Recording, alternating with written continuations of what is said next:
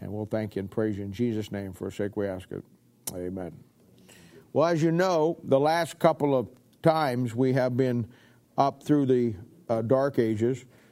And in your Bible on church history, we know in the book of Revelation, that would be the Thyatira church period that starts about 500 and runs up to 1,000.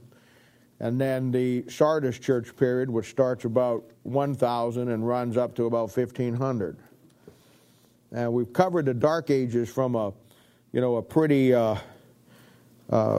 good standpoint as far as what it is, what it's really all about. We looked at the Crusades, and we know that basically one of the things you want to remember is that the Dark Ages is nothing more than the Roman Catholic Church putting out the light of God's Word all through Europe. And, of course, the result of that is the fact that the world is thrown into darkness. We talked about like I said, the Crusades. We now understand that was basically a ploy for the devil to try to get the Holy Land through the Roman Catholic Church. Rome wanted that. And we looked at all the different crusades, the battles that were fought and why, and all the things that went along with that. And that makes up a very important part of history that helps you understand even the way things are today. And tonight we're going to look at. We're going to hold up here and we're going to go back and we're going to put all together all the Bible-believing groups for you. And then we're going to run into the corruption that was taking place in the Roman Catholic Church, which is going to kind of set us up for the next section, which is going to be the Reformation period. And you're going to see now from this point on, church history, we've come through it pretty quickly, quicker than most things, but you're going to see it from this point on that it's going to bog down because there's so much stuff we've got to look at. And let's begin reading in Revelation chapter 3 here about the Sardis church period, and that's what we're going to come up to tonight. It says, "Unto the angel of the church in Sardis write, These things saith he that hath the 7 spirits of God and the 7 stars. I know thy works, that thou hast a name, that thou livest and art dead. Be watchful and strengthen the things which remain that are ready to die. For I have not found thy works perfect before God. Remember therefore how that thou hast received and heard, and hold fast and repent. If therefore thou shalt not watch, I will come on thee as a thief, and thou shalt not know what hour I will come upon thee. Thou hast a few names even in Sardis, which have not defiled their garments, and they shall walk with me in white, for they are worthy. He that overcometh, the same shall be clothed in white raiment, and I will not blot his name out of the book of life, but I will confess his name before my Father and before his angels. He that hath an ear, let him hear what the Spirit saith unto the churches." Now, there's a couple of things you want to see here, and you're going to go back in chapter 2 here and look at, in the Thyatira period, it says in verse 28 that I will give him the morning star. Now, we know that doctrinally that'll be Christ, and that'll be the stay star. Malachi chapter 4, verse 2, Son of Righteousness, arising with healing in his wing. We know that doctrinally. But all this has an inspirational application to it also. And so what you have here, and we're going to find out what this morning star is here as we come down through here. Then I want you to notice that it says in 3:1, "And unto the angel of the church in Sardis write, These things saith he that hath the 7 spirits of God and the 7 stars. I know thy works, that thou hast the name, that thou livest and art dead." And we've got a situation here where we've got some people who have a name for God and are alive, and then some that are dead, and that dead in trespasses of sin. Notice verse 4, and this is what we're going to focus on tonight in the first part of our time here. "Thou hast a few names even in Sardis, which have not defiled their garments, and they shall walk with me in white, for they are worthy." Obviously, we're going to talk about these people in Sardis period, 1,000 to 1,500, that have not defiled their garments. In other words, they haven't got connected with the Roman Catholic Church. And notice the reference to the judgment seat of Christ. "And they shall walk with me in white." That will be the white robes or the white righteousness of the saints. We talked about Revelation chapter 19, verse 8. You find it all through here. And so it's a point that you really want to focus on as we come down through here. Now, one of the things that you're going to find out about God and the Word of God, and this is something that you'll always want to remember, that I don't care. We're gonna come down here and we're gonna look at this time period. It probably is the darkest time period in history as far as the Bible and God is concerned. But God always has His witness in every dark place, and that's something that you just got to understand. Though not given a place in history, and we're going to talk about this and explain it in detail tonight, or even church history. These groups and individuals that we're going to talk about tonight, right up to the Reformation, and we're going to start all the way back from early 100 A.D., and then come all the way up through the Reformation. I'm going to show you every Bible-believing group, and I'm going to show you an interesting thing that takes place with all of these groups as we come through it. We're going to come right up to the Reformation, about 1500, and these will be the men and the women who were the light shining in the darkness. These group of people, when they come out of the early part of church history, that'll be about 100 up to about 300 A.D., when the world was still a Greek-speaking world, they used the Greek Bible out of Antioch. When the world changed and went to Latin, then the Bible was translated from Antioch into what is known as the Old Latin. And it's called the Old Latin Receptus. The word receptus means received. And then a little later on, or around the same time, it was translated into the Old Syriac. And the Old Latin and the Old Syriac, you want to remember now, the Old Latin Bibles and the Old Syriac Bibles are what bring us up through Europe in the Dark Ages. They didn't have complete Bibles like you and I have, but the New Testament was translated by 400 into many different languages. But in Europe, and where all these Bible-believing groups are at, they only had their Bible in a couple of different forms. And one would have been the Old Latin, and the other one would have been the Old Syriac. And both of those are out of Antioch of Syria, so it's called Syriac. And these are the Bibles. These groups are very active during the Dark Ages. And they're greatly overshadowed by the darkness of the Roman Catholic Church.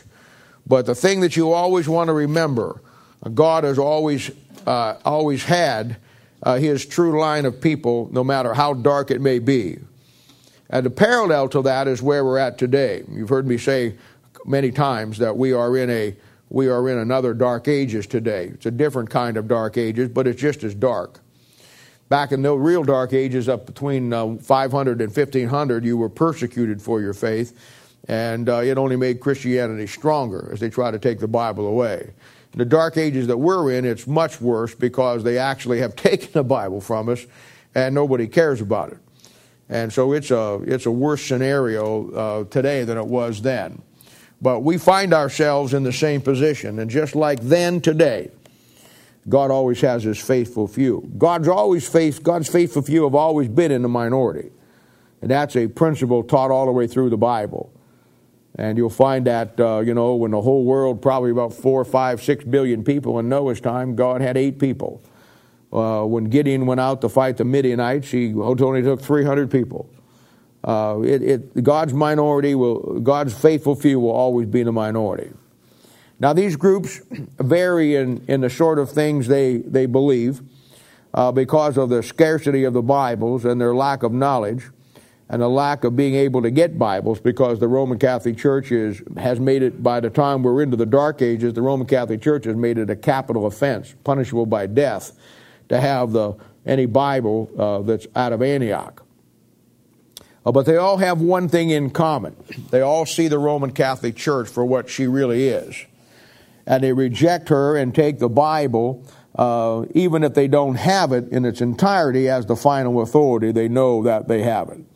I might add that probably there was a much more love for the Word of God back then than there is today, simply because when you have the Bible, you can take it for granted. But when you don't have the Bible, or you had it and you lose it, then it's another thing. And you'll find that most things in life, probably, and this is a true statement, probably most things in life we don't see the value of them until we do lose them. And that's true of churches, that's true of preachers, that's true of just about everything. These groups are branded as heretical sects, and or groups of heretics, and by the great writers of church history. And they're lied about just like they are today. The writers of church history takes a pro-Catholic position by majoring on a doctrinal issue that they may have had, and they'll exploit that, turn it around, make it something that it isn't, and then they build a damage report on that basis. But all of these people take the position that when they write, that Rome is never wrong. And you're going to find that, just like in the case of one of the great saints that we talked about already, Patricius, who we know him as St. Pat, and we have a day, St. Patrick's Day, we know that he's touted today as a Roman Catholic. And he's made a saint, but he was made a saint some 400 or 500 years after his death. And, St. Patrick was no more Roman Catholic than I am. And he was a Bible-believing all the way down who never touched anything out of Rome and preached salvation by the blood of Christ. But this is what historians do. One of the things that you're going to learn by the time we get done with church history is the fact that Rome controls everything, all down through history, even today. When you see and understand how that... in Daniel's image, one of the incredible things that I discovered years ago when I was laying Daniel out is how that image, it moves right into the legs of Rome to the feet of Rome. There's no break. Now, what you have down through history is an unbroken line of the Roman Catholic Church being in power. That's why in Revelation it's called Babylon Mystery Religion. What is the mystery? The mystery is, how in the world did Rome stay in power all the way through the New Testament, when Rome as a nation was defeated and Rome as a nation lost her power and lost her world? How in the world did Rome stay in power all through that point in time? And of course the answer to that is through the Roman Catholic Church. So you're going to find that Rome basically has and is today, and all down through history, has, since the Dark Ages started anyhow, has basically run the world. She's running the world today. And those people don't know it, they don't understand it, they don't know what's going on because they don't understand history. And I tell you a truth when I tell you that the Roman Catholic Church is as alive and well today in everything that's going on this planet as she was in 1500, even more so. She has had almost 2,000 years to refine her work. And she's active in everything that's going on in this world. All the other stuff that you see that people worry about, back in the 60s it was the communists. Back in the, then it was the Russians, and then it was, then it was something else, and everything, and everybody wants to blame everything else. Somebody, the Jewish bankers running the world system. All that stuff is smokescreen to hide the one that you ought to really watch for, and that's the Roman Catholic Church. Now, the first guy that we're going to talk about here is going to take us back all the way around 135 to 160. And this goes back real early. And we've talked about some of these groups in brief, but we never really looked at them. And the first guy we're going to look at is the man by the name of Montanus. And Montanus is a pastor. And he lives about 135 to 160. And of course, the people that followed him were called Montanists. One of the things that you're going to find out about this, that's going to even be true today, is that the opposition, the people who hate Bible believers, will always call the people after the man they follow. And you're going to find that all down through history. And it's alive today. People who read Ruckman, they're called Ruckmanites. And you hear the concept about Darby and Darbyites. And Darby being a British Bible teacher back around the turn of the century. And you're going to find that that's what the enemy always does. They'll always link the people by the name of the man that they follow. So when Montana shows up and he has a problem with some things, and he breaks with the norm of where Christianity is going, and he leads his people out, they're called Monatists. And this man began his ministry by preaching and basically chewing out Christians for accepting the Gnostic ideas. And we talked about what a Gnostic was. And people at this particular point in time are falling for all of the things that are floating around out there. But God has his men, and Montanus is one of them. And he preaches about following human leadership instead of the Holy Spirit of God. That would be a preaching against education and philosophy of the Gnostics, rather than the Holy Spirit. He preaches the church was becoming lax in its Christian discipline, and it was. Now, this guy is pronounced a heretic on the following grounds.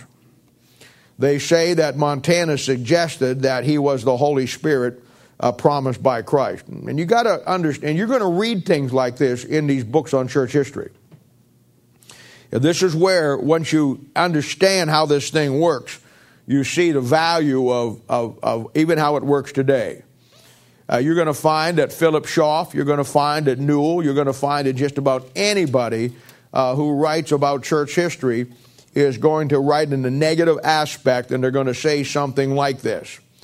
And they say that Montanus was a heretic because he suggested that he was the Holy Spirit promised by Christ. The first thing you look at when you see something like that is who said that about him. And of course, the answer is going to be the Roman Catholic Church. Well, whoop-de-doo. What do you expect them to say?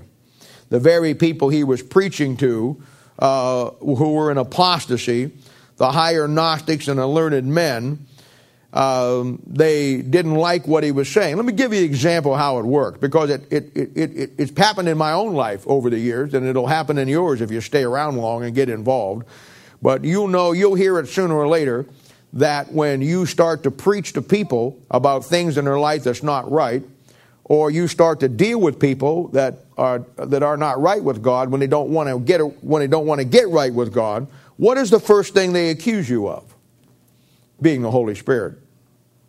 They'll say something like, "Who do you think you are to tell me that I'm wrong? Do you think you're the Holy Spirit?" See how it comes? And of course, Montanus is preaching to people who don't want anything to do with the truth. He's preaching to the Gnostic crowd. He's preaching to the philosophers. He's preaching to the people who have lost their first love, the book of Ephesians, and they're moving into this thing that's going to form in time and become the Roman Catholic Church. So when I read about Montanus being accused of claiming to be the Holy Spirit of God in people's lives, well, I could write my own name in that. I've probably been accused of that 100 times in the last 35 years of my life. That's exactly what happens when you preach the truth to people who don't want to hear the truth. Then he said that he said that he preached that Jesus was coming soon to set up his millennial reign. Now, you can see how this guy is going to kind of be a square peg in a round hole right from the beginning. I mean, he's talking about the premillennial return of Christ, and he's preaching to a bunch of higher educated guys who have taken a post or amillennial approach by 200 AD who don't believe he's coming back. So Montanus is at odds with everybody on the way it's going. He's one of these little guys that just stay faithful to the Word of God no matter how much pressure gets put on him. And I'm sure he had a lot of pressure put on him. This guy is preaching Bible heresy, they say. And yet, when you come down and you find out who writes the official history on Montanus, and so everybody you're going to read is going to save themselves a lot of time. They're going to get the official historical record on Montanus. And who wrote that? Well, good old Eusebius wrote that. Remember old Eusebius, called the father of church history, who was the bootlicker of Constantine, that was in such a hurry to run down to Alexandria to get the 50 copies of the New Testament that were corrupt. He wrote the official stand on all of these Bible-believing people up to his time. And he lives to about 400, 450 AD someplace in there. And old Eusebius is called the father of church history. And he's the father of church history from the Roman Catholic standpoint. So when he writes about these early men who are standing true, he paints them as heretics, because of the fact that anybody who takes a stand against the Roman Catholic Church is going to wind up being a heretic. Now, this is very important when you study church history. It's very important that you get a good, solid foundation about who's who in church history before you try to jump into it yourself. Because if you just go out there and buy a book on church history, you're gonna find some of the stupidest stuff, and 99.9% of it is dead wrong when it comes to the Bible. That's why I tell you all the time that you have to have a good foundation in the Bible. That's why the book of Acts is such an incredible book to detail out where we're going in church history, because it actually shows you how this thing is going and where it's moving, and who to watch and who not to watch. So I don't have to know. Once I know the book of Acts, and I see all the road signs in Acts that show me the bad guys, and I know that the real good guys come out of Antioch, when I find in history a guy like Montanus, I don't have to read one thing about him. I know where he's from, I know what he believes, and I know what he was against. That's good enough to me to tell me he's on the right side.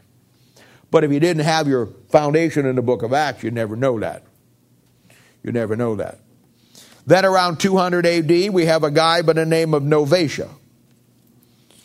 And he withdraws from the fellowship with the other churches because of the bad doctrine of the Gnostics again. The account says that he was elected by bishops by his people.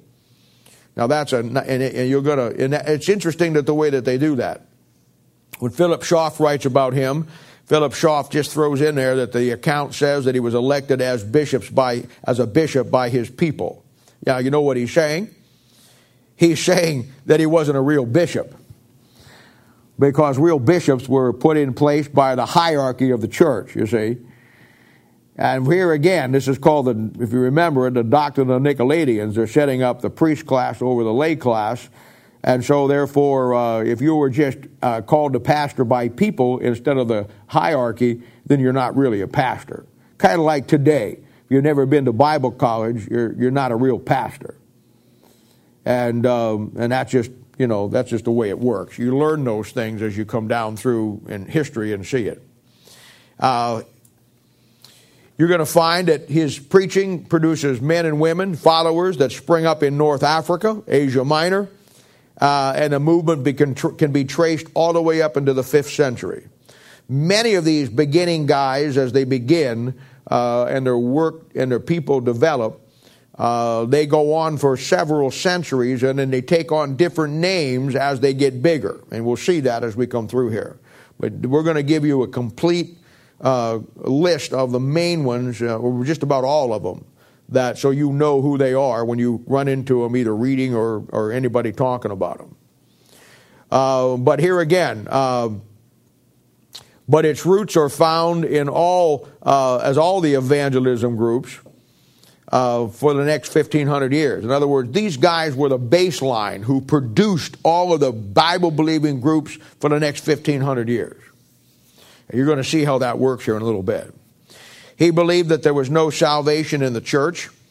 He believed in a pure church, a living holy. And of course, he rejected baptism, regeneration, and infant baptism. And of course, he was a heretic by the standards of Eusebius, who was the writer of church history. He also writes his account. Then we have around 300 AD, we have a guy by the name of Dante. And his group are called Donatists.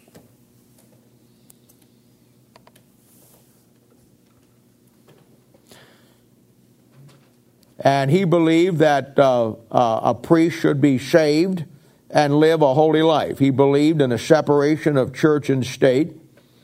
He never believed in baptism regeneration, and he rejected infant baptism. And he, again, as the other two men, he was against the teachings of the Gnostics and the philosophical stuff that was coming in.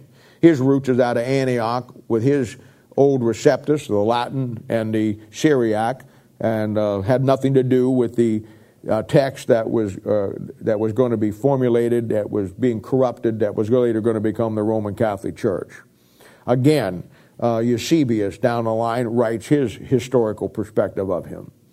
Then we have a man by the name of Mani, M-A-N-I. And his group that follows him are called Manichaeans. And this will be around 200 to 300 AD. And he's labeled as a man when you start to read the accounts of him, and I'll show you how this works. He's labeled as a man who took the old religion of Persia and mixed it with the teaching of the Gnostics, and therefore is labeled as a heretic by the church historian Eusebius when he was not. He's accused of teaching what they called back then, or we call it even today, dualism.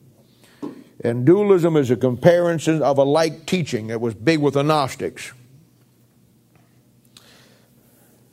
The Gnostics taught a dualism between the evil of matter and the good of spirituality. And they set up a dual system of teaching on the subject that was totally false. In other words, they took the idea that all matter is evil. And basically, they take the same position that the charismatic takes today, that if it's something good in your life, it's of God, and if it's something bad in your life, it's the devil. That's a dualism, see? A comparison of two teachings. That isn't true. And the Gnostics were teaching a comparison of the teachings between the evil of matter, all matter was evil, and the good of spirituality. And so they try to nail Manet with the same kind of deal because of what he teaches. But that was not Manet's system. Manet's system was a Bible system. He taught dualism, and a dualism, not all dualism is bad, but it's got to be based on the Bible. He taught the dualism of Satan and God both being gods, exactly like 2 Corinthians chapter 4, verse 4 says they are. But this is typical of the slander from the anti-biblical writers of church history who think that when it comes to the history of the church, that God died. You're going to find that with the Manichaeans, one of the big issues that they had problems with them was that the Manichaeans taught that there was a gap between Genesis chapter 1:1 and Genesis chapter 1:2. Exactly like we teach it here. Now that's important because you're going to hear some people when you start to talk about things like that, you're going to find people that tell you, well, nobody in the Bible ever really believed that. That just started here with so-and-so back around 1900 or 18 whatever. And of course that's not true. A man who speaks like that is a man who doesn't understand history. He's ignorant of it. Or he's just stupid. I don't know which. You're going to find the doctrine of the gap all the way back to these early Bible-believing groups. They knew what had happened. They knew what had happened.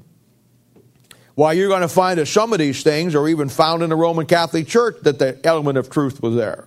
I have people all the time. We had a guy that came to the church a while back that, and it come up on a Thursday night someplace, I don't know, or maybe some of you said it, or I don't know what happened, but he got wind of the fact that the devil and Eve had sex together back there in Genesis, and he come over one night and sat down and he just couldn't believe that, and all these things and all that stuff. And, and I just, situation like that, you just try to help the guy as best you can. He was a nice guy. He was a young baby Christian that probably wasn't going to go anywhere in life. But he just had a hard time with that. And I look at things like that, and I think to myself, man, where you been? I mean, my goodness. Bottom line is this. Don't you back in this 800, 600, 700, 800, 1200, 1100, don't you know that every statue over in Europe in the Roman Catholic Church and almost every painting they had showed the devil and demons coming down with sex with human beings? Did you miss that someplace? I mean, did they just get that off the movie trailers back then and just kind of paint it? That doctrine was flying around even all through there, and the idea of that goes back for centuries. But when you don't understand Bible history, you don't understand where these things come from, you have a problem. And we had a guy that visited our church been about 6-7 months ago, I guess, and I came 3 or 4 times, and he's a nice guy, but he doesn't believe in the rapture. And his big shtick is, well, you can't find it in the Bible, the word rapture in the Bible. So, okay, you can't find the word rapture in the Bible, so that means there's no rapture? And he come over one night and he said, my problem is I don't believe there's a rapture. He says, and I said, why is that? And he said, you don't find it in the Bible.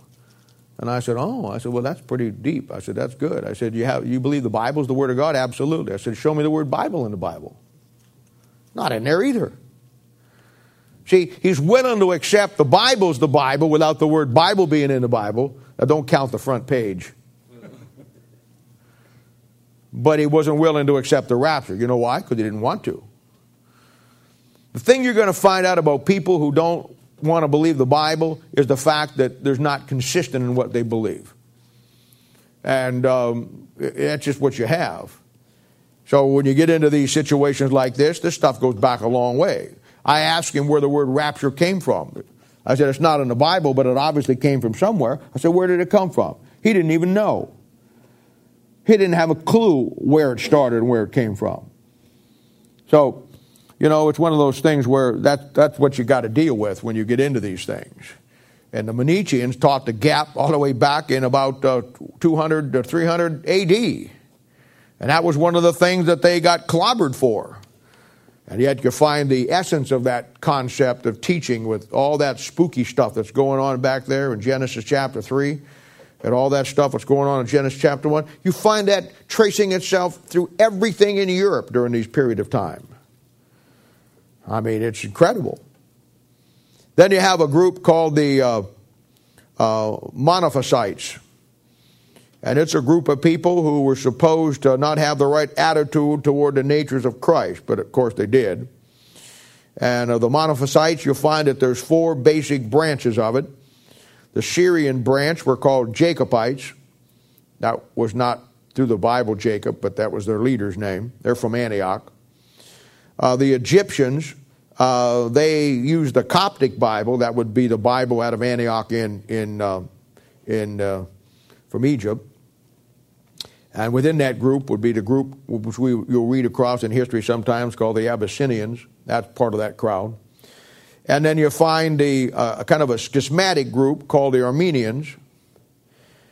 And then you find another group within that section called the Marianites. You don't read a lot about this group, but you need to put it down there just so if you run into any of them, you'll know who they are. They all reject the Mass. They all reject infant baptism. They reject baptism regeneration, the Eucharist. They believe that the Bible is the Word of God, and they're called a cult sect by all church history writers, just like everybody else is that believes the Bible. By the way, just like you are. Then you have a guy by the name of Nestorius. And the people that follow him are called the Nestorians. Nestorius was a leader, and he split with the church over the fact that he didn't like Mary being called the Mother of God.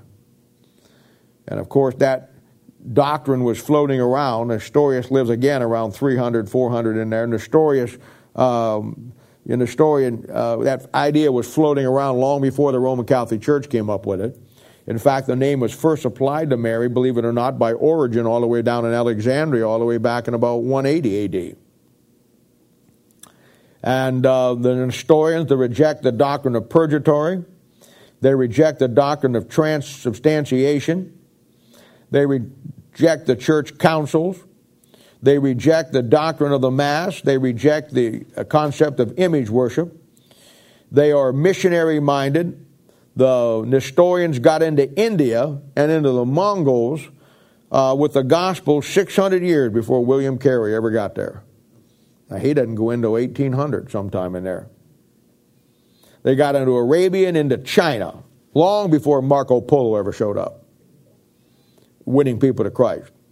So you're going to see that there's a lot, these Bible-believing groups, even though they're greatly overshadowed and their history has been rewritten, when you understand the basic fundamentals of church history, how it operates, where it comes from, and what to look for, it becomes very obvious who these people are. And there's still a lot of good books. I tell you, I wouldn't, if at some point in time, you're going to have to go through Ruckman's 2 volumes on church history. It's not easy reading, and there is a wealth of material. One of the things that I like about it is in the back of each one of his books, he has a place where he'll put all the key names. And like if I wanted to look up and find out about the Bogomiles, well, I go in the back of his second edition and come down through the B's, and I'd find a Bogomiles, and it'll have every page listed where anything is said about the Bogomiles. It's a great reference source just from that point. But it's a hard reading because he takes for granted that you understand some things about church history. And if somebody doesn't know anything about church history and just picks it up, they'll probably put it down in an hour and never pick it up again. Because he takes for granted that you understand some things. And they're two of the probably the greatest books that you'll ever get on church history that really lays it out. And he tells you and lays out a lot of the things about these people that you really need to know. And these groups, all these groups are the groups that show up before the Council of Nicaea. And their followers carry on and they continue to reject the doctrines and the teachings. But these groups define, very beginning for us, the two lines that we talked about. And those two lines, most of these people fit into the first period of church history, Ephesus. And some of them go into Smyrna. But all of these groups begin to define for us the two lines very early back there. And they begin to show that there's a line going to go that's going to run from Antioch, and then there's a line that's going to run from Alexandria and from Rome. And it's one of those things that you just have to see, and that's why you got to put it in perspective. These groups define our two lines for us, all of the soul-winning, Bible-believing Christian groups with the missionary programs and the Bible preaching and the Bible teaching. All of these groups, they have their base roots in Antioch, every one of them. And they use the Bible text out of Antioch, every one of them. And if they're not directly connected to Antioch, then they're greatly influenced by the influence of Antioch and their teachings. The other line, as we well know, is out of Alexandria, which represents the dead Orthodox, Bible-perverting, Bible-denying people who use Christianity as a cover-up to try to control the world. And by now, in our church history, you ought to have that line very clear in your mind. That line is something that you always want to be able to call upon in your eye and your mind to keep church history in its right perspective. So that brings us up to the groups up to about 500 AD. And now we're going to look at the groups that take us into the Dark Ages. And we'll see how this thing goes.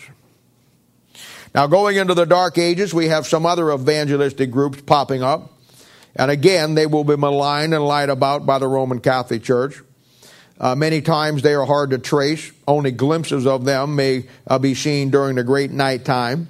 But they all fall into the right line, and by the Bible they die for, and their hatred by their enemies, Roman Catholic Church, and of course the Gnostics and all the people that go associated with it. Now, the first group we're going to find during this period of time are going to be a group called the Paulicians. And the name itself is very interesting.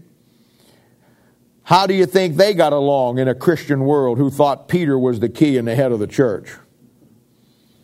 And of course, the Roman Catholic Church, when it gets developed, and it already had been started, but long before the church got there, but the Roman Catholic Church grabs on the idea that Peter is the first head of the church.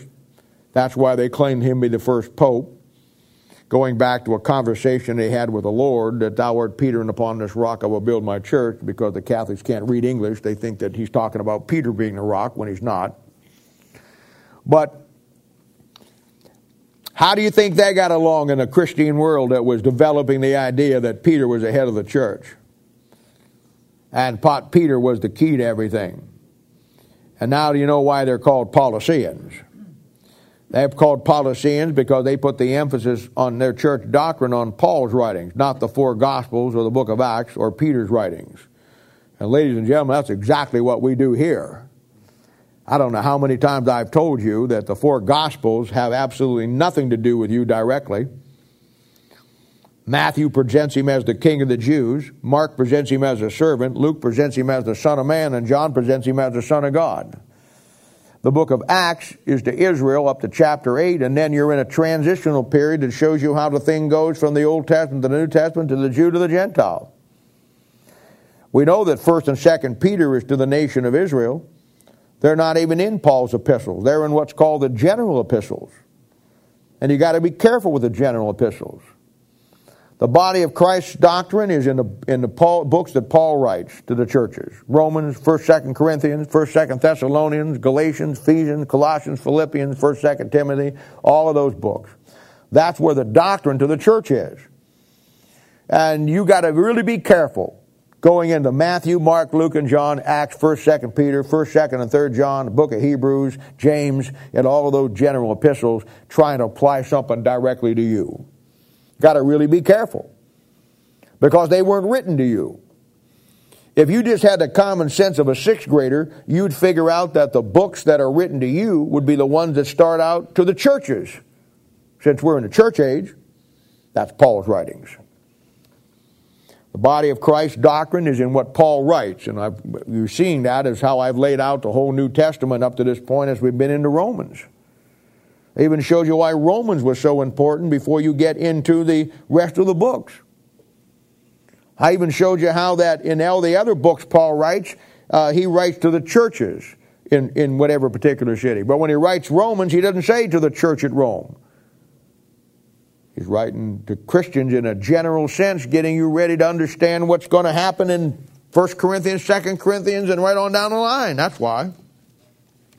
This group's origin is not very clear, but the doctrinal stand they take is.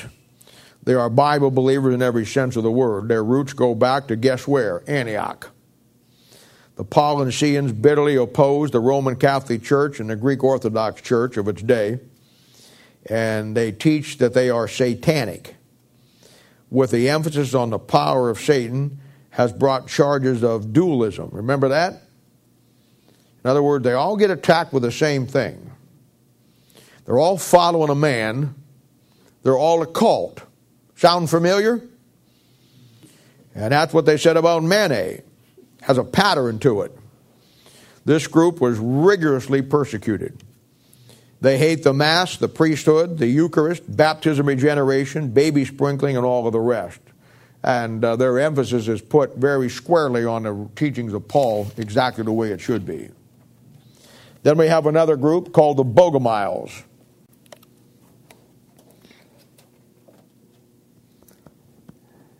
Estimates say that they number somewhere around 2 million.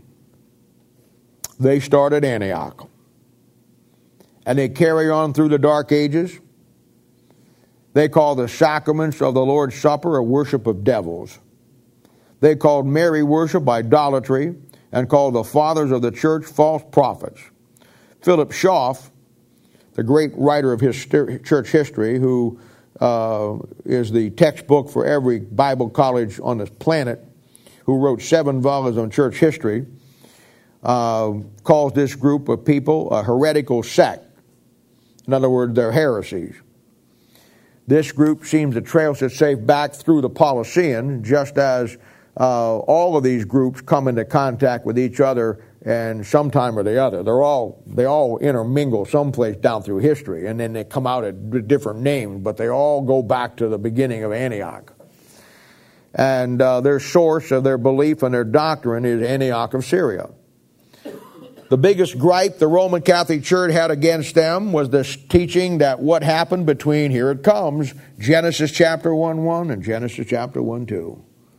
The Bogomiles. Back 400, 500, 600 AD. Believing in a gap.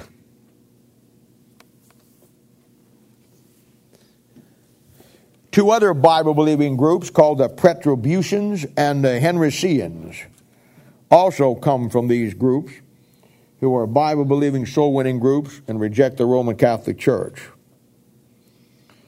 Then we have another group that come out of Italy. Who the Henricians and... Pretrobutians. Petrorusiagus, I think. Then we have a group in France and Italy called the Catharii. This soul-winning, Bible-believing group were men who were traveling evangelists. They were missionary-minded. They taught that the Roman church was not the true church. They rejected the teachings of Alexandria and rejected the Mass, baby sprinkling, baptism, regeneration. The estimate of the Catharii in Europe by 1200 AD, the Crusades, is given as around 4 million. by Roman Catholic writers who write during this particular time. The Catharii taught through basic Bible truths from their beginning. One was that Pope was the Antichrist, and the Roman Catholic Church was the whore of Revelation chapter 17 and 18. These people back then had a much clearer picture of it than we have. And of course, their faith is much stronger than what we have today. And they didn't have churches like we have. Most people think that they all went to church on Sunday. No, they didn't have churches. They couldn't congregate like we do. They didn't have the freedom of that. Most of the work goes on in the winning of people to Christ is done on through personal soul winning. When they do get together, they get together in little places where they have their meeting, but there's no church buildings. Church buildings don't come in till much later in time as far as the Bible-believing groups. They go wherever they can, but the mainstay of their ministry is evangelism, one-on-one, on every street corner. I guarantee you, if you went back in 1200 in some of the places in Europe, you couldn't walk down the street without getting hit and witnessed to about 30 times. They're that powerful and they're that strong. And they're fearless. I mean, absolutely fearless. It's an incredible concept that is lost in our own Christianity today. Is that spelled with a C or a K? Cathari. Catharii. That group was the group that were called the pure ones. Yes, they were. Yeah. Now, the Catharii are such a large group, and this is what you begin to see here. That in southern France, these Catharii are called Albigenses. Albigenses.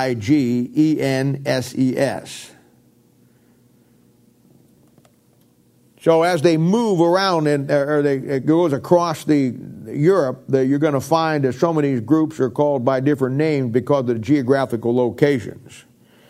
In the Balkans, that'd be around Russia, the Dead Sea, Baltic Sea, the Black Sea, excuse me. In the Baltics, they're called Bogomiles. In northern France, they're called Huguenots. But they're all the same group. They all believe the same thing. Is that the same Bogomiles, right, that were before, the 2 million strong? It was for who? Is that the same Bogomiles that we talked about before? No, I'm sorry. I didn't. I said Bogomil. I'm sorry. Bulgarians. I'm sorry. Bulgarians. Bogomiles are coming. Bulgarians. From Bulgaria, which was the country. These groups are severely persecuted by Rome, starting with Pope Innocent III. It always give me a crack up that all these guys call themselves innocent. What a joke.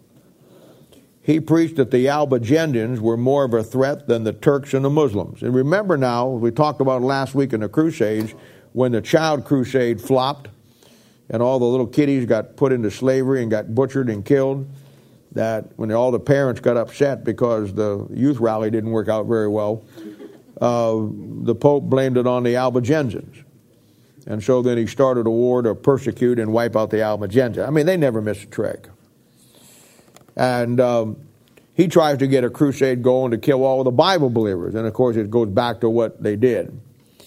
Innocent promised eternal life to anyone who killed these heretics for God's glory, the saved Holy Mother Church.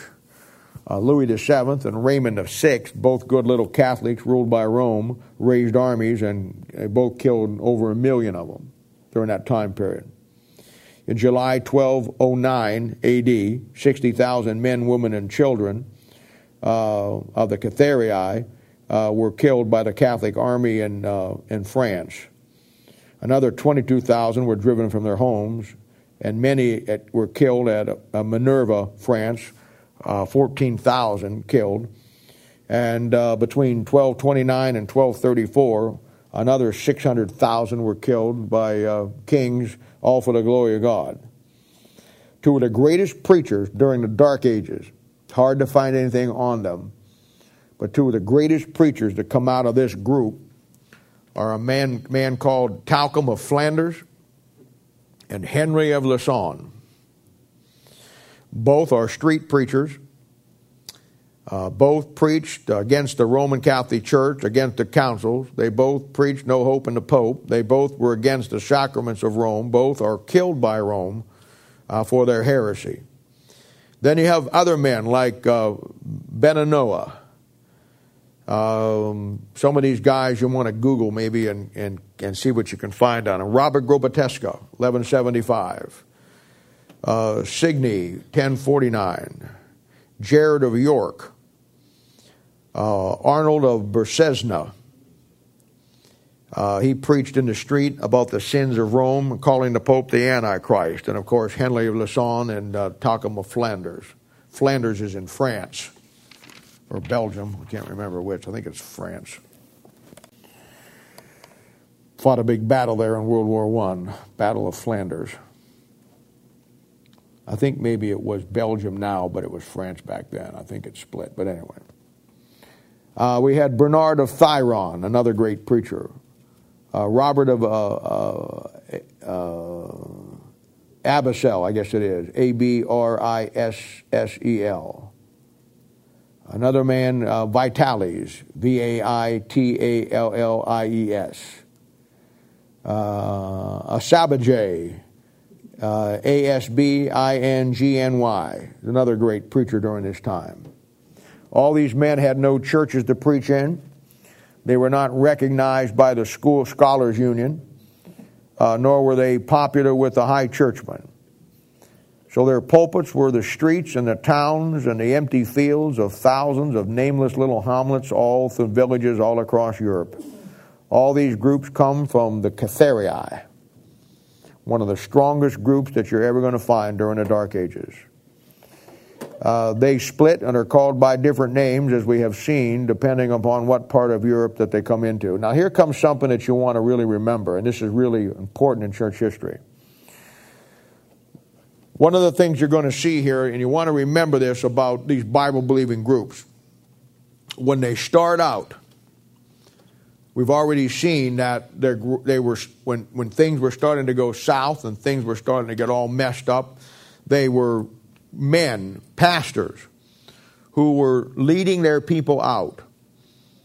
And we saw that back then that they were leading their people out, and the church was calling them heretics and naming them after the man that they followed, Novatius, the Manichaeans, the Monetists, the Novatians.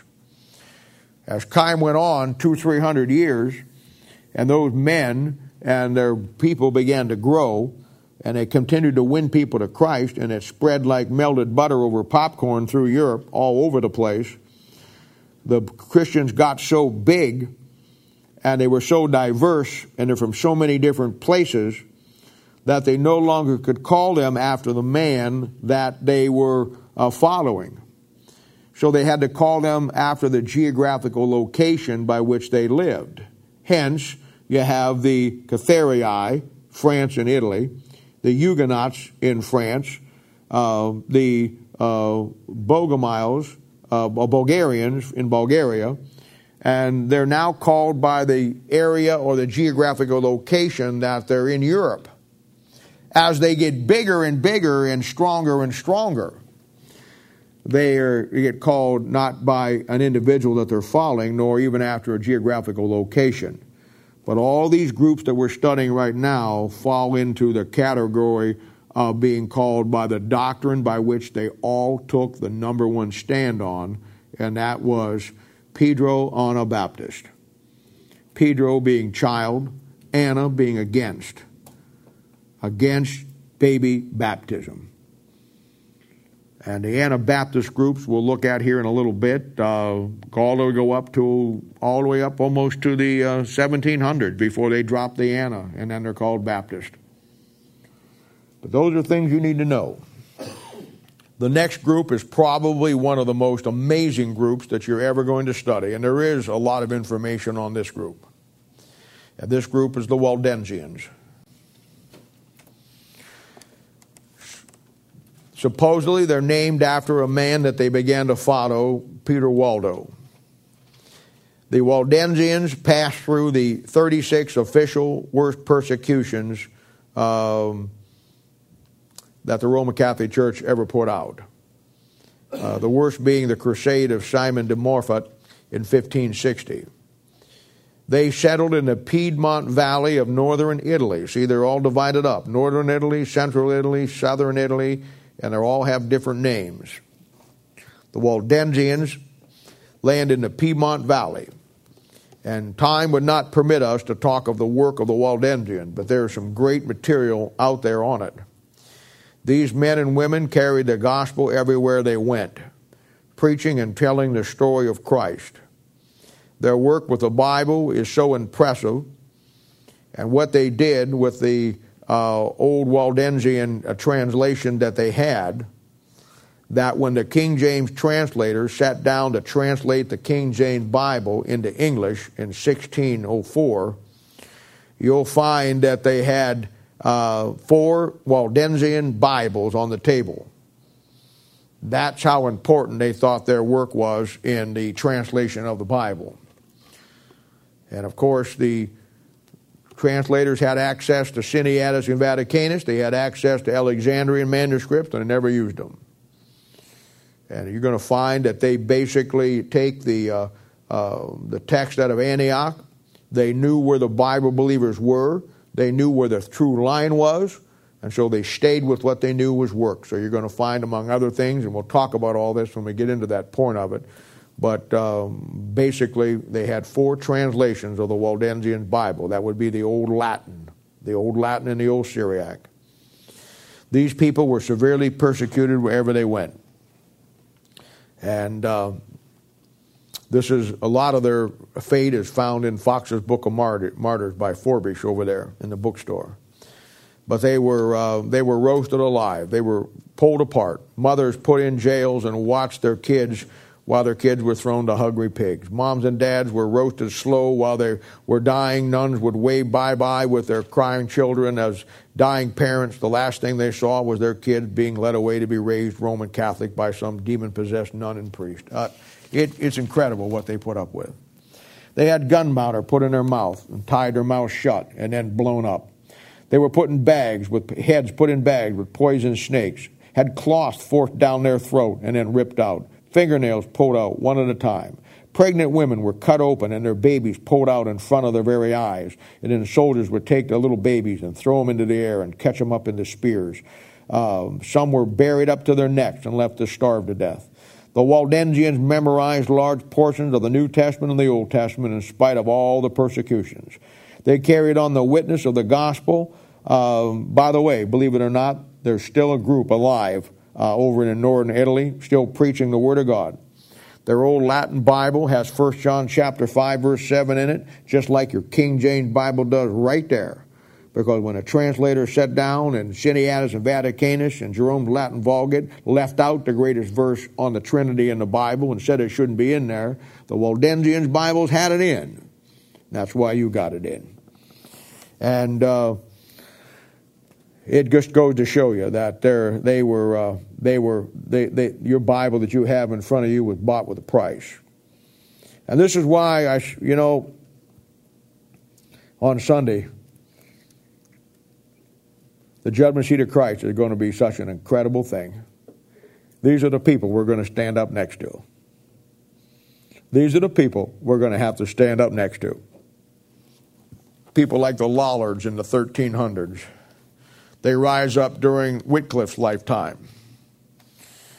They preach all over Europe during the Dark Ages. Here again, they take a stand against the doctrine and teachings of the Roman Catholic Church. They are persecuted heavily for what they believe. And in one case, 400 mothers were smothered with their babies in a cave. Thousands are burned alive, branded with red-hot irons. They preached against baptism regeneration and all the other pagan doctrines. When John Badley, a Lollard, was brought before Archbishop Ornell, March the 1st, 1409, Badley said, if every wafer used in the sacraments was truly Christ's literal body, there would be 20,000 gods in England. For this sound piece of theological logic, he was burned at the stake, bound in chains and burned at the stake. All these groups represent the true line in Bible Christianity. They are severely persecuted by Rome. When a heretic was condemned, the church bells would toll, and a priest would seize a lighted candle from the altar and cry out, "Just as this candle is the pride of light, so let him be deprived of his soul in hell." And in the dark ages, the Roman Catholic Church has one job, and that's putting out the light of God's Word as fast as they can. All these groups are the forerunners of the Baptists. All these groups, as they develop from the individuals that they followed to the geographical locations that they live in, they finally get to the point where they're so big and they're everywhere that you can't give them a name on a geographical location or find one man that they're all following. So they get the name that is a great name, that is a name based on the doctrine that they stood against, and that is Anabaptist. In its entirety, Pedro Anabaptist. And later on they dropped the Pedro, then they dropped the Ano, and pretty soon they're just called Baptist. And the name we have studied them by as a cult name after they followed the geographical location, I said, and then they come to the point where they're called Anabaptist. And they all hold the Word of God. And they all hate Rome as the Word of God does, and they all know exactly what Rome is. And you know what? Let me say this. God has always had His faithful witness. He always will. And right now we're in the dark ages again. And it's already here. I preached this, first time I preached this, my notes here was back in about 1978. And I'll read you my notes down here at the end. It says, "And let me say this. God has always had His faithful witness, and He always will. And if the shades of night come in again, and it's on its way, God, no matter how black it gets, if it goes down to 144,000, will have that true line of men and women who will stand and preach and die for the Word of God for truth." That was written in 1978. And you know what? It's come. Back then it was, "And if the shades of night come," and it's on its way. We're in 2010. It's here. It's here. It's here. And God's people need to be the light that shines in the darkness. Now we've looked at the great evangelical groups coming through this time period, 500 to 1500. Now let's look at some of the men who God used to preach the Word of God. And we see, again, God using these men. Arnold of Brescia, Brescia, 1110 to 1155. He came from North Italy. He's a Lombard. A Lombard is another Bible-believing group out of Italy. In the heart of Waldensian territory. He was condemned as a heretic at the Synod of Lateran in 1139 and was expelled from Italy and France. From there he went to Bohemia and preached there. After a period went back to Rome and preached and literally started a riot. Pope Adrian IV finally got Frederick I to arrest him and hang him. His body was then burned and his ashes thrown into the Tiber River. Saint Bernard called Arnold's biblical convictions poison. Byronus, a Catholic writer, calls him the father of political heresies. Those two statements were on his doctrinal positions on the baptism of babies for salvation and his position of the separation of church and state. In other words, he was a Baptist in what he believed, because that's exactly what I believe. We have Henry of Lausanne. We talked about him. 1090 to 1145. From Henry Lausanne comes another group in time called the Henricians. And he is the original pastor of the Henricians.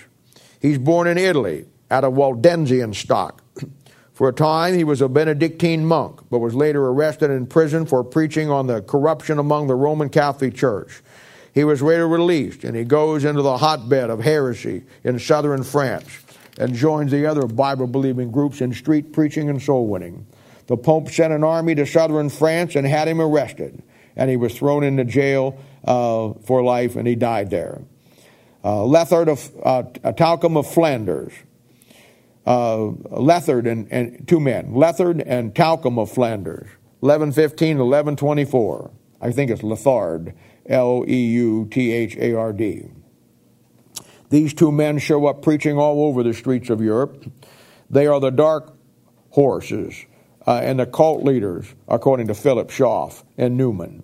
They preached against the Mass, the Pope, the Church, the sacraments, the corrupt priest, not knowing I, as a Baptist, I would preach the same thing 1,500 years later. He holds all those things that the men who believed the Bible were preaching and dying for all over Europe. They're both killed by Rome. Another great man is a guy by the name of Roger Bacon, 1219 to 1294. He preached that the Roman Catholic Church had corrupted the New Testament text, just like we do. And he emphasized that they had a total disregard for the Bible as the final authority, just like we do. You won't find much on paper on Roger Bacon. The scholars don't like his attitude much about the Bible. Then we have John Wycliffe. And if you remember back in Revelation chapter 2, verse 28, God gave the church a promise. He says, I'll give you the morning star.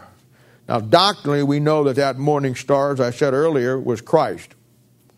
But from a historical standpoint, that is John Wycliffe. John Wycliffe. Now, another side note here that we're going to begin to develop as we come down through this, and from this point on, we get about 10 things rolling here that you got to try to remember, is as Europe was changing and everything was coming about, a lot was taking place around the 1200s, 1300s in Europe, in France, in England, and all of those different places. A language was beginning to emerge, and it was the language of English. I know that we think that English was spoken even in Jesus' time, but that's not true. English is a makeup of several different languages, and as Europe was changing, and the German people were coming over to England, and everything was moving around, a language got developed, and it was a very infant form. And if you've ever seen a original King James Bible, you can hardly read it. All the words with P have the word F, a letter F on them. All the phonics are different. And what happened is this, that any language has to develop itself to the point where it gets to be a workable language. Back in the 1100s and the 1000s and the 900s, there wasn't any music either. Most people think when they hear Brahms or Schubert and all that stuff, they think that that stuff was going on. Music, as we know it, did not start in Europe till around 900, 1000. And before that, it was just a bunch of bumblebees rumbling around and being people doing little minstrel things. But there was no music till around 1000, 1100. And it begins to go through a series of developments there, just like language does.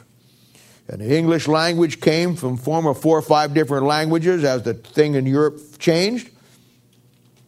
But God knew that he was going to have English be the last universal language on planet Earth.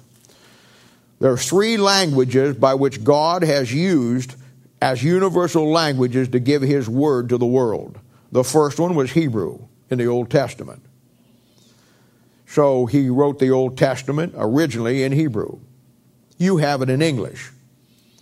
But he put it in Hebrew, and he preserved it through a group of Jews called the Masoretic Jews. And you have in your King James Bible today an English translation of the Masoretic text in Hebrew, which came from the Masoretic Jews. In the New Testament time, the world was a Greek-speaking world. So when God first put the New Testament into effect, it went into Greek. And that's why all of your New Testament manuscripts that they have today, when they talk about manuscript evidence, are in Greek. They're all Greek. Because Greek was the universal language for the first 300 or 400 years as languages began to develop, as Europe began to develop, as things began to change. That doesn't mean that the Bible wasn't translated into other languages. It was. but it was translated from the universal language the New Testament was written in, which was Greek. But as times changed, the world changed, everything changed. And God knew in his infinite plan that he was going to bring about a worldwide revival and establish a worldwide common language for everybody for the last 400 years before his return. And that language was English. English is the universal language today. You can hardly go to a country where people do not speak English, other than our own country.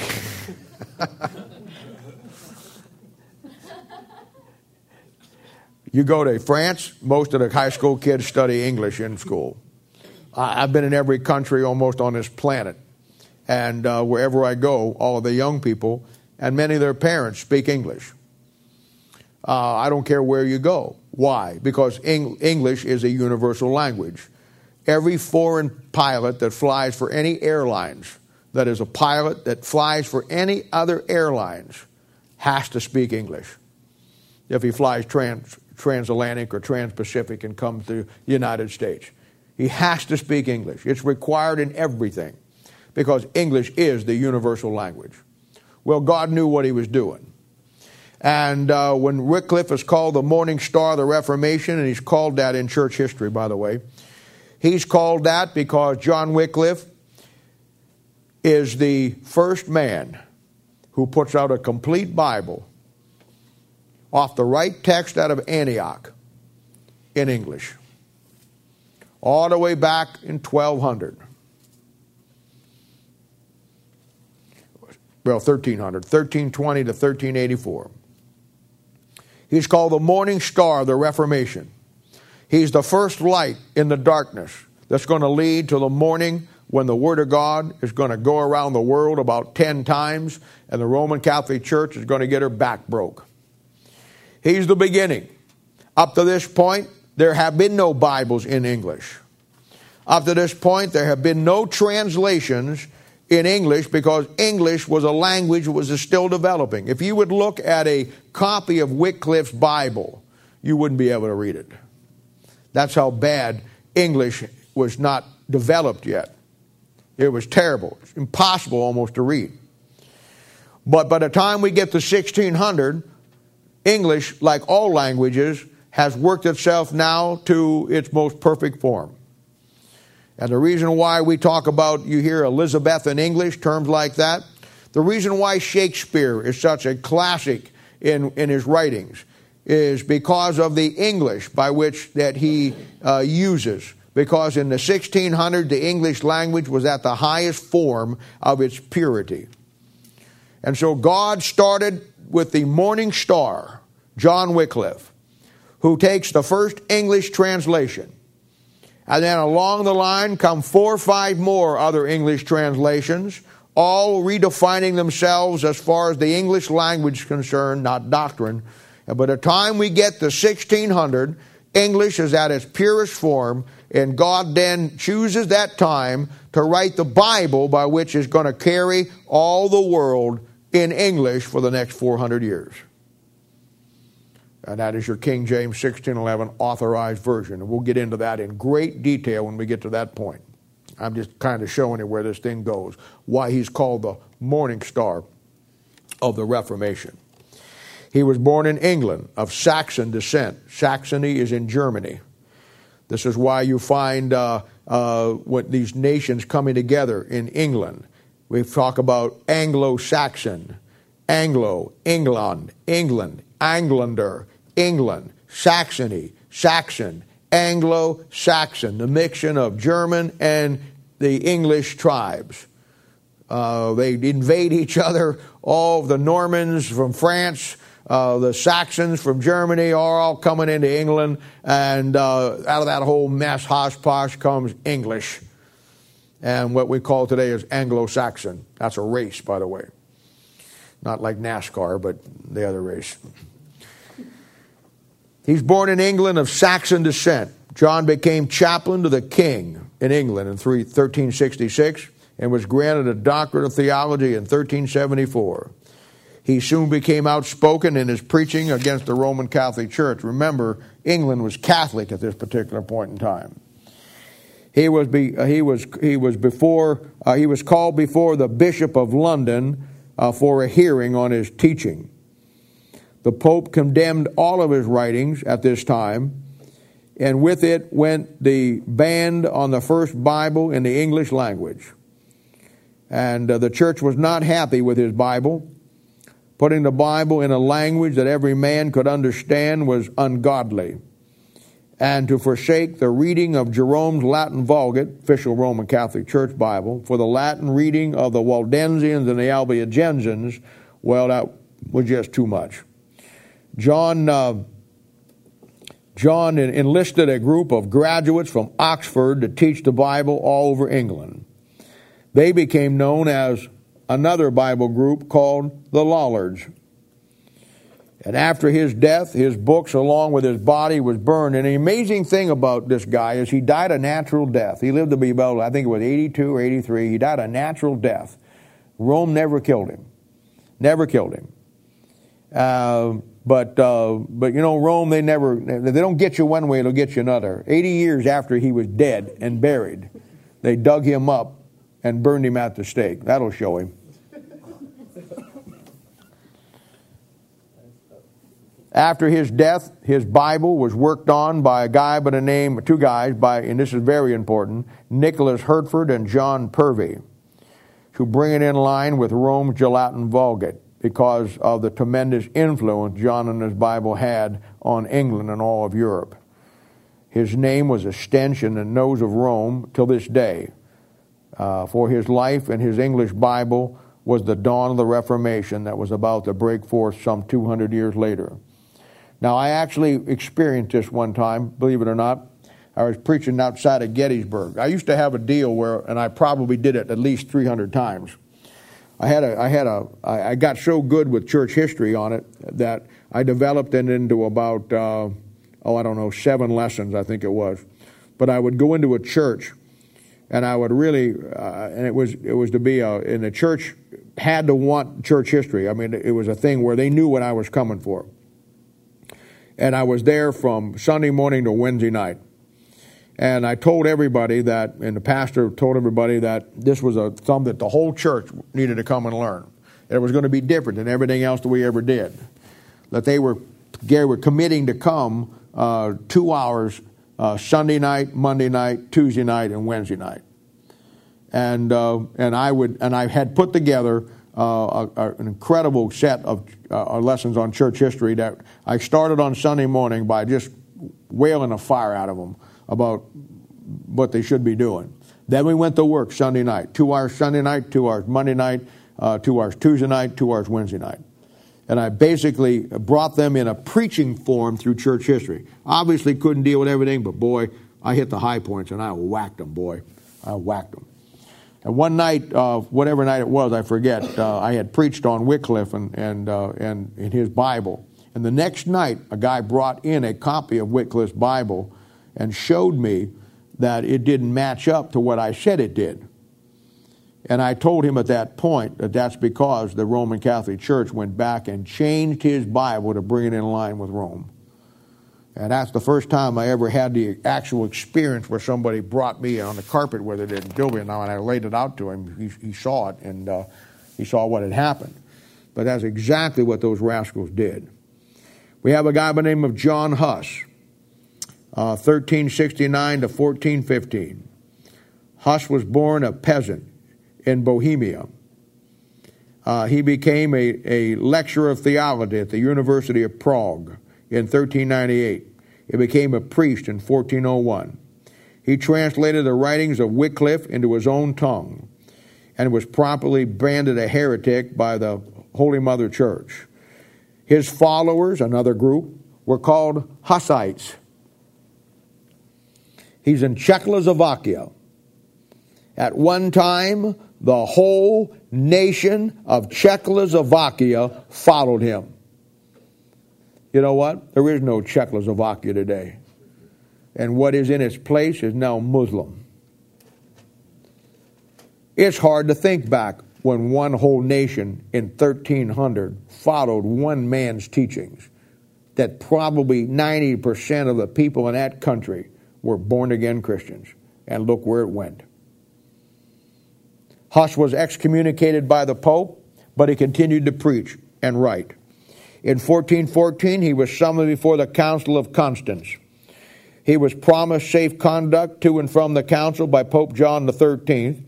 As soon as he arrived, he was arrested, thrown in prison, and tried and convicted and burned at the stake. When questioned as to his changing the rules and not playing fair, the Pope said, when dealing with heretics, one is not obligated to keep one's word. And ladies and gentlemen, that kind of philosophy is standard operational procedure for hellish Mother Church. It shows up in the teachings and training of what we're going to come down the line. And boy, when we get here, we're going to have some fun with the Jesuits. And that alibi has been used all down through history. In the gunpowder plot to blow up James I, to keep the King James Bible by the Jesuits. The Jesuits in connection with the assassination of Abraham Lincoln. The Jesuits in connection with the assassination of Archduke Ferdinand that started World War I. The connection with the Roman Catholic Church in the murder of 19 million Jews, Poles, Russians, Americans, Germans, Czechs from 1939 to 1945. Their involvement in Korea, Vietnam, Central America. It means that any good Catholic can lie under oath and murder somebody in cold blood if the kingdom of God can be advanced politically or religiously. John Huss preached and wrote against the greatest enemy of the Christian world. It wasn't communism. It wasn't the Masons. It wasn't all the other groups, the Illuminati. It was simply the Roman Catholic Church, and he paid the price for it. We got a guy by the name of Savonarola, 1452 to 1498. Savonarola was an Italian reformer, born in Italy in 1452. He's a monk. He enters the Dominican monastery in 1474, where he studies the work of Augustine. He never reaches the place of the other groups, for he never leaves the Roman Catholic Church, but he's a nasty thorn in the side of Rome. A man used by God as a light in the darkness, he preaches boldly on the sins of Rome and the open ungodliness of the priest until all of Italy was in an uproar. He preached that the Pope Boniface VIII was a wicked man who started his reign like a fox and ended it like a dog. He called the Pope broken tool without God who could do nothing. Pope Alexander VI offered him a red hat. That would be a cardinal's hat, cardinal's position, if he just shut up. Savonarola said, I'll take a red hat, all right, but mine will be a red hat of blood. And he was very sympathetic for the Bible-believing groups and took a strong stand against Rome. So in 1498, he got his red hat and was tortured alive for 2 months and then burned at the stake. When Savonarola was tied to the stake, the Pope said, I separate you from the church militant, meaning the Roman Catholic Church, and the church triumphant. To which he replied, you may separate me from the church militant, but not the church triumphant, for that one is not yours. And his last word before dying was crying out the name of Jesus. One of the greatest soldiers that you're going to find down through history. These men are just a few of the great men that God used to carry the Word of God and keep the lights dimly on during the dark ages. Yet they bring about, through the stand they take and the truth that they preach, a moral outcry by the people who they preach to for reform and a corrupt system called the Roman Catholic Church. By 1300 to 1400, most people are sick and tired of the dominancy and the sin-ridden stench of the iron braces of the Roman Catholic Church. And what happens is they began to cry out for reform. You see, God used these men. God used these men and they used these groups because as the Roman Catholic Church got more corrupt, we're going to look at that next time. As the Roman Catholic Church got more corrupt and they got more messed up in everything that they did, the more the preaching of the reformers and the more people got saved, the more pressure was put on them. I mean, they couldn't kill them all. And the devil made a great mistake. He doesn't make many, and he never makes the same one twice. But he made a great mistake here because he thought he could wipe out Christianity with a sword. He thought he could wipe out Christianity with an army and torture and fear. And he learned a great lesson. He learned that you don't wipe out Christianity, true Christianity, by persecution. It just makes it stronger. But it's a lesson that is a mistake that he never made twice. So when the second dark ages come in, we find that the devil had learned his lesson.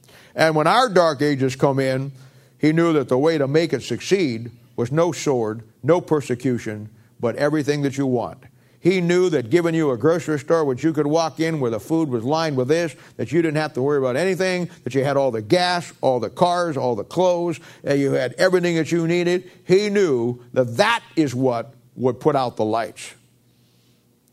He makes a mistake now and then, but he never makes the same one twice. Well, let's hold up there, and next time we'll pick it up and we'll get into the corruption of the popes. And we'll look at the thing that led up, some of the things that led up to one of the most exciting times, I think, in history of the church, and that is the Reformation period of time. Yeah.